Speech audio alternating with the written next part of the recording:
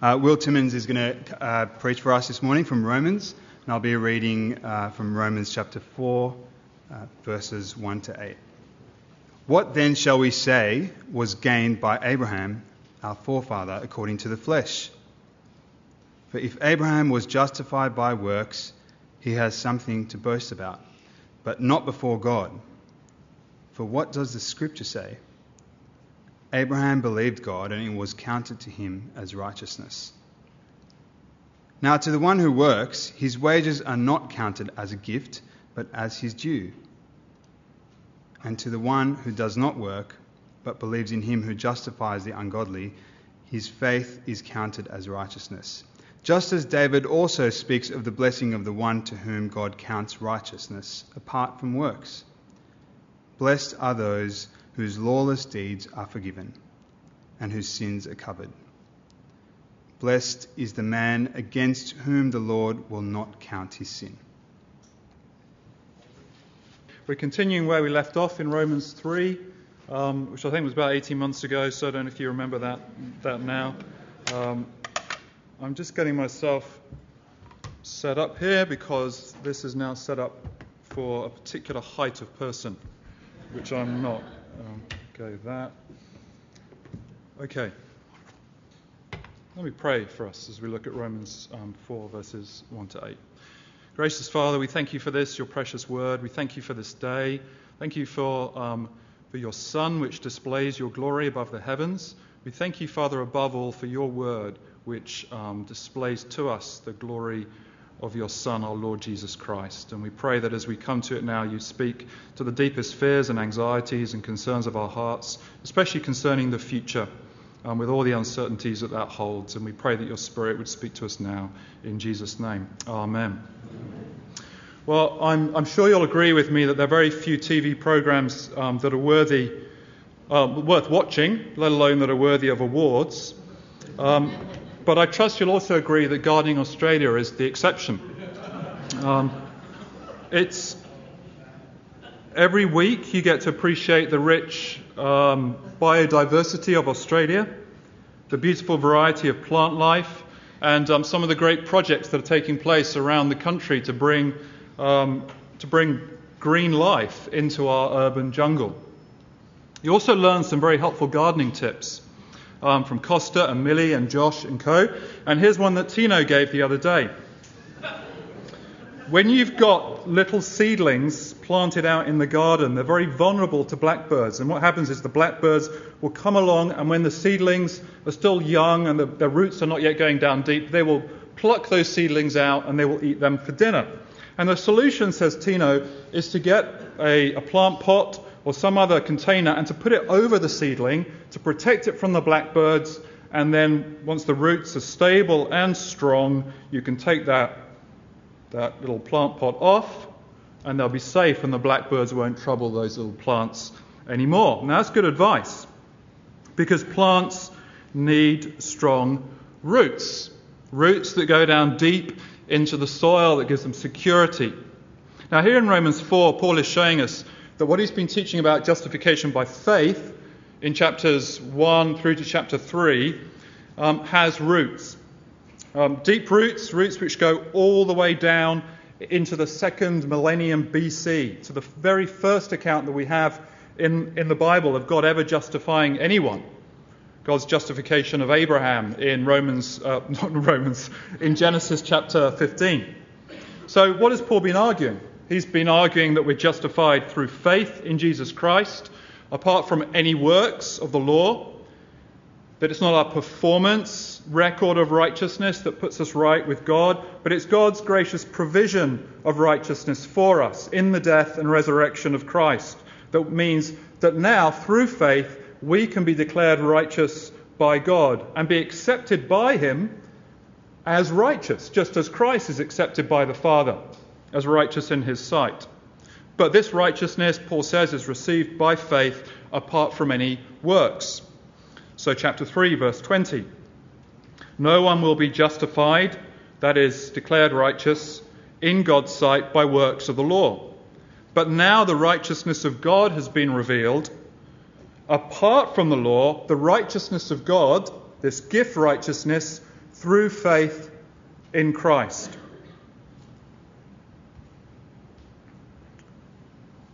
Chapter 3, verse 28, we consider that a person is justified by faith apart from works of the law.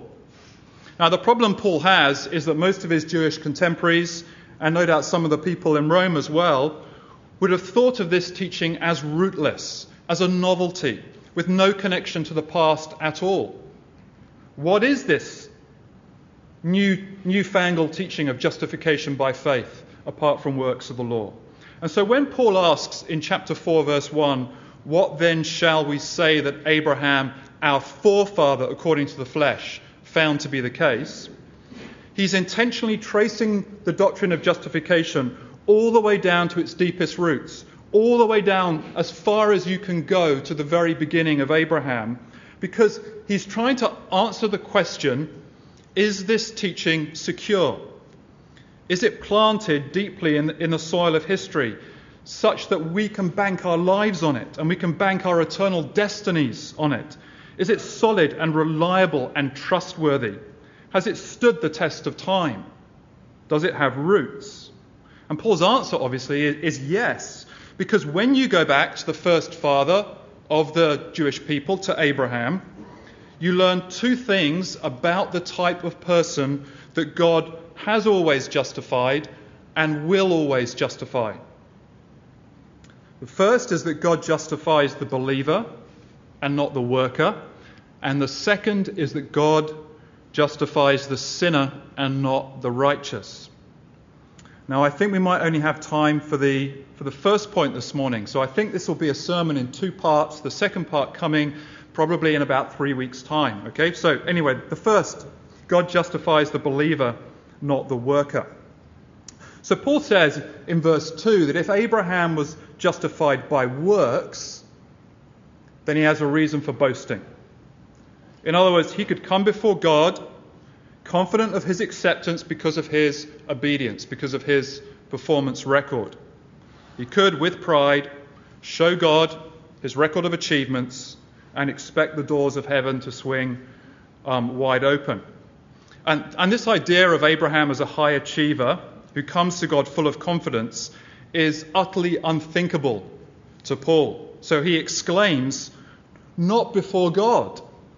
That's simply not possible before God. In other words, it's unthinkable to him. And the reason it's unthinkable is, verse 3, because it's unbiblical. So he asks in verse 3, what does the Scripture say? What does the Bible actually say about Abraham's justification? It's a wonderful question, isn't it? So straightforward, so simple. What does the Scripture say? In other words, it's not the popular Jewish belief of the time, nor even a pedigree of Jewish belief that goes back a long way in time. It's all about what Scripture actually says about Abraham's justification. And we'll see in a moment that Paul is intentionally objecting to the current popular Jewish belief about Abraham's justification. And what Scripture says in this instance is not difficult because there's only one verse in the whole of the Abraham narrative in Genesis chapters 12 to 25, and indeed only one verse in the whole of the Pentateuch, the first 5 books of the Bible, that combines faith and righteousness in this way. And it's Genesis 15, verse 6. Abraham believed God, and it, namely that act of believing in God, was credited to Abraham as righteousness. Now, if you remember the story of Abraham in the preceding verse of Genesis 15, verse 5, remember that God takes Abraham outside. It's dark, it's the night, and he asks him to gaze up at the night sky and to count the stars. And then he asks Abraham, or rather he says to Abraham, so shall your offspring be. In other words, he dramatically underlines to Abraham with this graphic visual image at night time, he underlines to him this promise of a seed, this promise of offspring that's at the heart of the account of Abraham. Remember, God had called Abraham to leave his homeland, to head off on a mission to bring blessing to a world that lay under God's curse, and he was to trust God for everything that God had promised in the future. And at this point in the story, it's a bit of a crisis moment, because far from being a great nation, Abraham doesn't even have a single legitimate heir who will inherit the promise, who will carry on God's blessing to the world. Abraham has ventured his life totally and completely on God's promise, and he's left his past behind to follow God's call, but the promised blessing is nowhere to be seen. Nothing has changed in his circumstances at all. And he's afraid. And we know he's afraid because in Genesis 15 verse 1, God comes in a vision. God's word comes to Abraham in a vision with an assurance. He says, "Don't be afraid, Abraham. I am your shield. Your reward will be very great." In other words, don't be afraid, Abraham. Don't be afraid about this uncertain future that lies in front of you, because I'm going to protect you and I'm going to provide for you abundantly, just as I have promised. Now, how great was that promised reward that God said he'd give to Abraham? As numerous as the stars in the sky. This is how great your reward, this is how great your offspring and seed will be. Now, to appreciate what Abraham experienced at this point, you need to get out of Sydney. And you need to actually go out into the country. You need to go deep into the country, away from all the city's artificial lights that prevent us from actually seeing the stars above us. In fact, if you're a city dweller, which we are right here, it's really rare to actually see what Abraham saw. And I think the last time I got to look up at the night sky and actually see that the endless teeming stars was a few years ago when Lizzie and I drove over to Mudgee. And we were staying in an Airbnb out in the country, and we walked outside into the chilly night air, and we stared up at the night sky. And if it wasn't for the fact that when you do that, you get a really bad crink in your neck, so you can't do it for that long. But if it wasn't for that, you would just stare in amazement for ages, wouldn't you?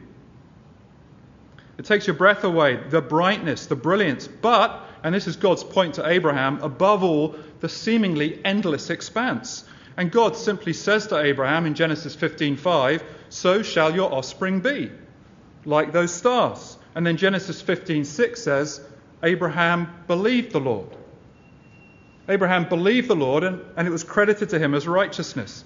In other words, he took God at his word, remarkable and extraordinary as that promise was. He took him at his word and banked his life on it. And as Paul says later in the chapter, in Romans 4 verse 21, he believed that God was able to do what he had promised. In other words, he just trusted God. And therefore, God justified him. His faith was credited as righteousness. God credited it to him as righteousness. Now, what exactly does that mean? It's the same as God justifying us. In other words, God accepting us as righteous in his sight. But what does this mean, that God credited his faith to him as righteousness? Here's how Paul's contemporaries read it. They read it in the light of Genesis 22. And in Genesis 22, Abraham is called by God to go up the mount and to offer his son Isaac as a sacrifice on the altar. And what they said is that Abraham was found to be faithful in the midst of trial, and as a result, his righteousness merited God's decision and determination that he was a righteous man. In other words, they read Genesis 15 through the lens of Genesis 22. This faith is faithfulness, and this crediting of righteousness is giving Abraham according to the merit of the faithfulness that he's shown to God. Now notice in the light of that, this illustration that Paul gives in verses 4 to 5. Because he gives this simple illustration, doesn't he, to explain Genesis 15 verse 6. And in this illustration, he explicitly rejects one way of understanding Genesis 15:6, and he underlines another way of understanding it. And this is so important to grasp. It's not just an academic matter, because it goes to the heart of what gives us confidence and assurance in our relationship with God. You see, on the one hand, there's the worker who does his job. He goes to the office, or he's out on the farm, he goes into his study, and the reward he gets is credited to him. Notice what it says, not according to grace, but according to what he's owed. So there's a certain type of performance that is credited with a credit, and there's another type of performance that's credited with an HD. There's a certain type of work for which you get paid $30,000 a year, and there's another type of work which actually makes you into a millionaire, and so on. In other words, according to your performance and your pay, you get your credit. You get your reward. But, verse 5, to the one who does not work, but believes on the one who justifies the ungodly, his faith is credited as righteousness. Now notice two things about this contrast between the believer and the worker. The first is that the believer does no work. The believer does no work. Now Paul could have expressed the contrast. He could have simply said, to the one who works, this is the case. To the one who believes, this is the case. But notice what he actually says. To the one who works, his wages are not credited according to grace, etc. But to the one who does not work, but believes. In other words, he's underlining that this faith that he's talking about does no work at all. Now imagine that, and this is supposed to sound really shocking. Imagine that you do no work, but you get an HD. You do no work, but you're given the biggest pay packet in the world. Paul's intentionally expressing this in a really shocking way. To the one who does no work, just doesn't do a thing, but believes on the one who justifies the ungodly, his faith is credited as righteousness. Now this is why justification is by faith alone. Because the believer does no work. It's by faith alone, apart from works. It's a totally different economy, isn't it? This is the economy of God's grace, not the way in which you could possibly run any human economy.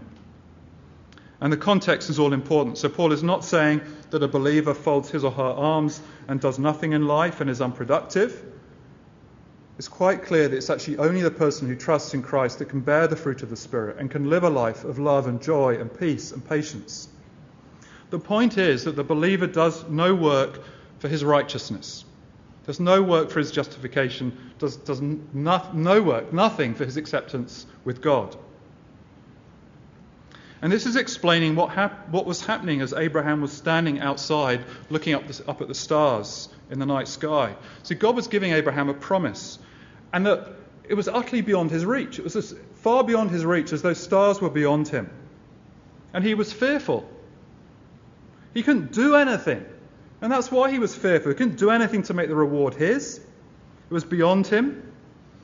And if it was going to materialize, the same God that flung those stars into space was going to have to put children into his household. And that's what he believed. He believed that God would do this extraordinary miracle. And the way Paul describes what was happening then is in verse 5. To the one who does not work, but believes. Believes upon the one who justifies the ungodly. So believing is not like working.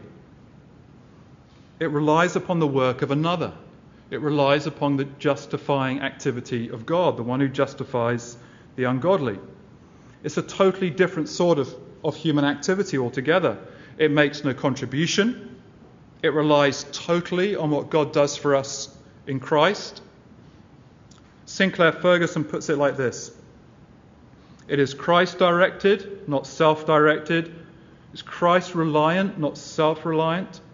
It involves the abandoning, not the congratulating of self. It is totally different to working. Think for a moment of a couple of grandparents, and they're sitting on their back deck, and they're looking out into the yard, and their children and their grandchildren are playing together, and it's a beautiful sunny day, and the Barbie's on, and the smells are coming, and they're just sitting there, and they turn to each other, and pride fills their hearts. They just feel so proud. Look at what's come of our family. There they are, chuffed.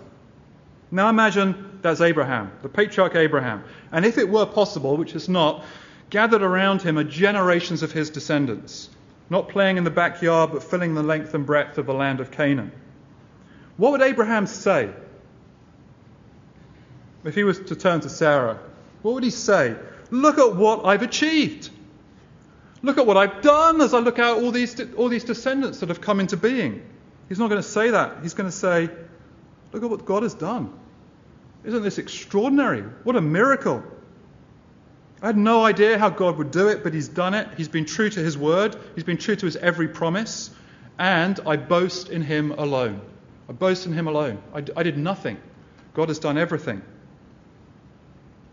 But notice, not only does the believer do no work, but the believer merits no pay.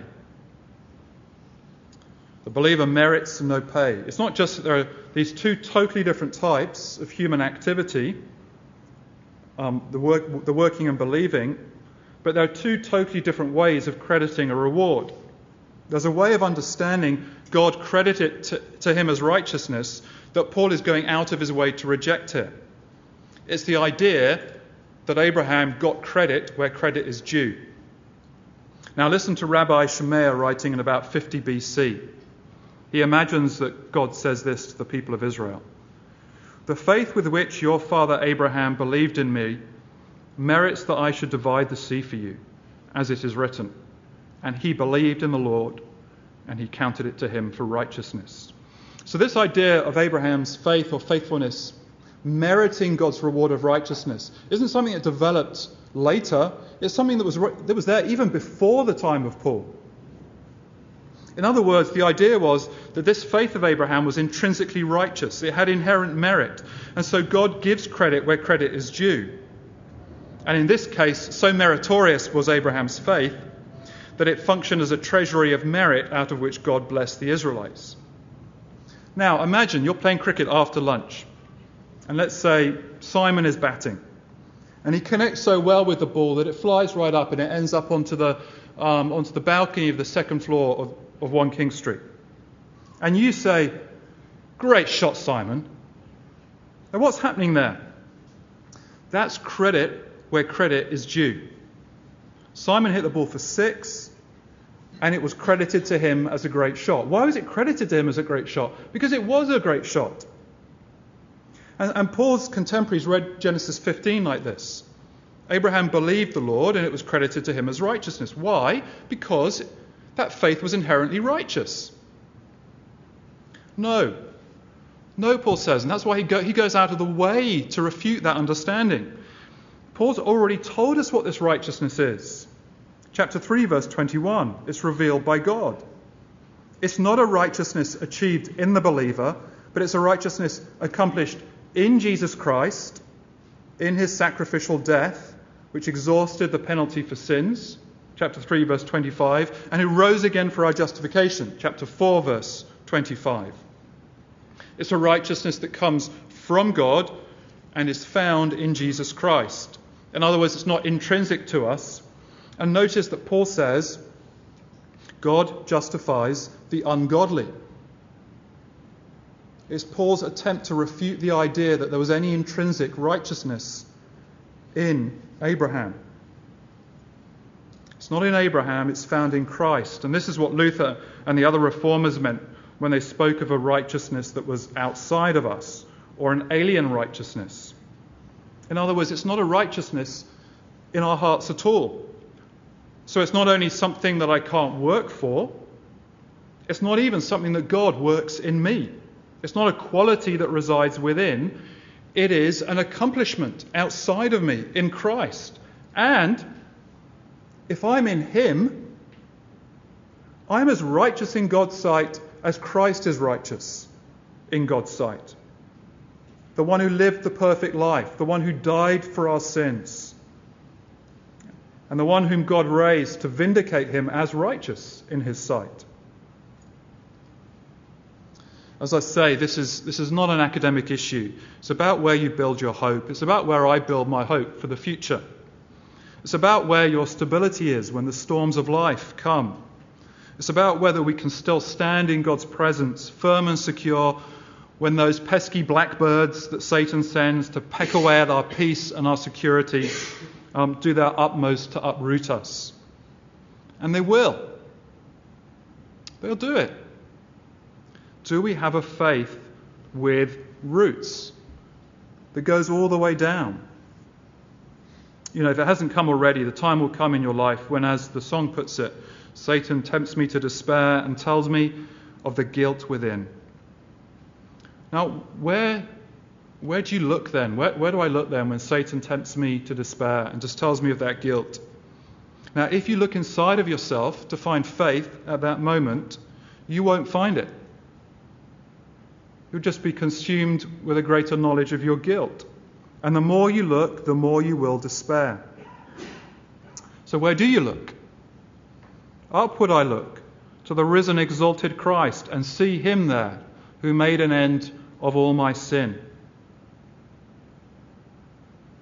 In a recent article in the magazine First Things, someone called Onsi Carmel speaks of how he left Catholicism and became a Protestant believer in Christ. And I want to finish with this testimony.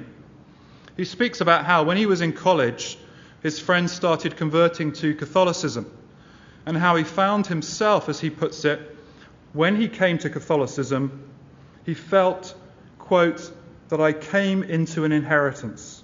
In other words, he became conscious that for the first time in his life, he was rooted within this great tradition, a church that was deeply planted in history and had such respect for the church fathers and the traditions of the centuries and so on. And to cut a long article short, he concludes by saying this: I will never forget the moment when, like Luther 500 years earlier, I discovered justification by faith alone through union with Christ. I was sitting in my dorm room by myself. I'd been assigned Luther's explanations of the 95 Theses, and I expected to find it facile. A year or two prior, I decided that Trent, that's the Council of Trent, was right about justification. It was entirely a gift of grace. This is what he believed when he was a Catholic. It was entirely a gift of grace consisting of the gradual perfecting of the soul by faith and works. God instigating and me cooperating. In other words, God working faith in me and me working righteousness out in my life. For years I had attempted to live out this model of justification. I'd gone to Mass regularly, prayed the Rosary with friends, fasted frequently, read the Scriptures daily, prayed earnestly and sought advice from spiritual directors. I'd begun this arduous cooperation with God's grace, full of hope. By the time I sat in that dorm room alone, I was distraught and demoralized. I'd learned just how wretched a sinner I was. No good work was unsullied by pride, no repentance unaccompanied by expectations of future sin, no love free from selfishness. In this state, I picked up my copy of that arch-heretic Luther and read his explanation of Thesis 37. Any true Christian, whether living or dead, participates in all the blessings of Christ and the Church, and this is granted him by God even without indulgence letters. With these words, Luther transformed my understanding of justification. Every Christian possesses Christ, and to possess Christ is to possess all of Christ's righteousness, life, and merits. Christ had joined me to himself.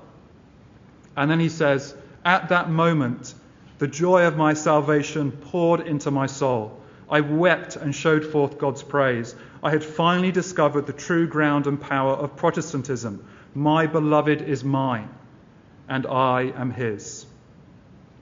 He abandoned one view of justification that claimed it had roots. That is the great claim.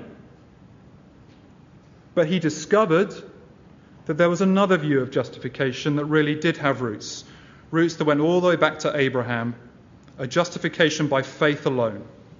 And like Abraham, he looked away from himself to the God who justifies the ungodly and found his righteousness in another, in the promised seed, Jesus Christ.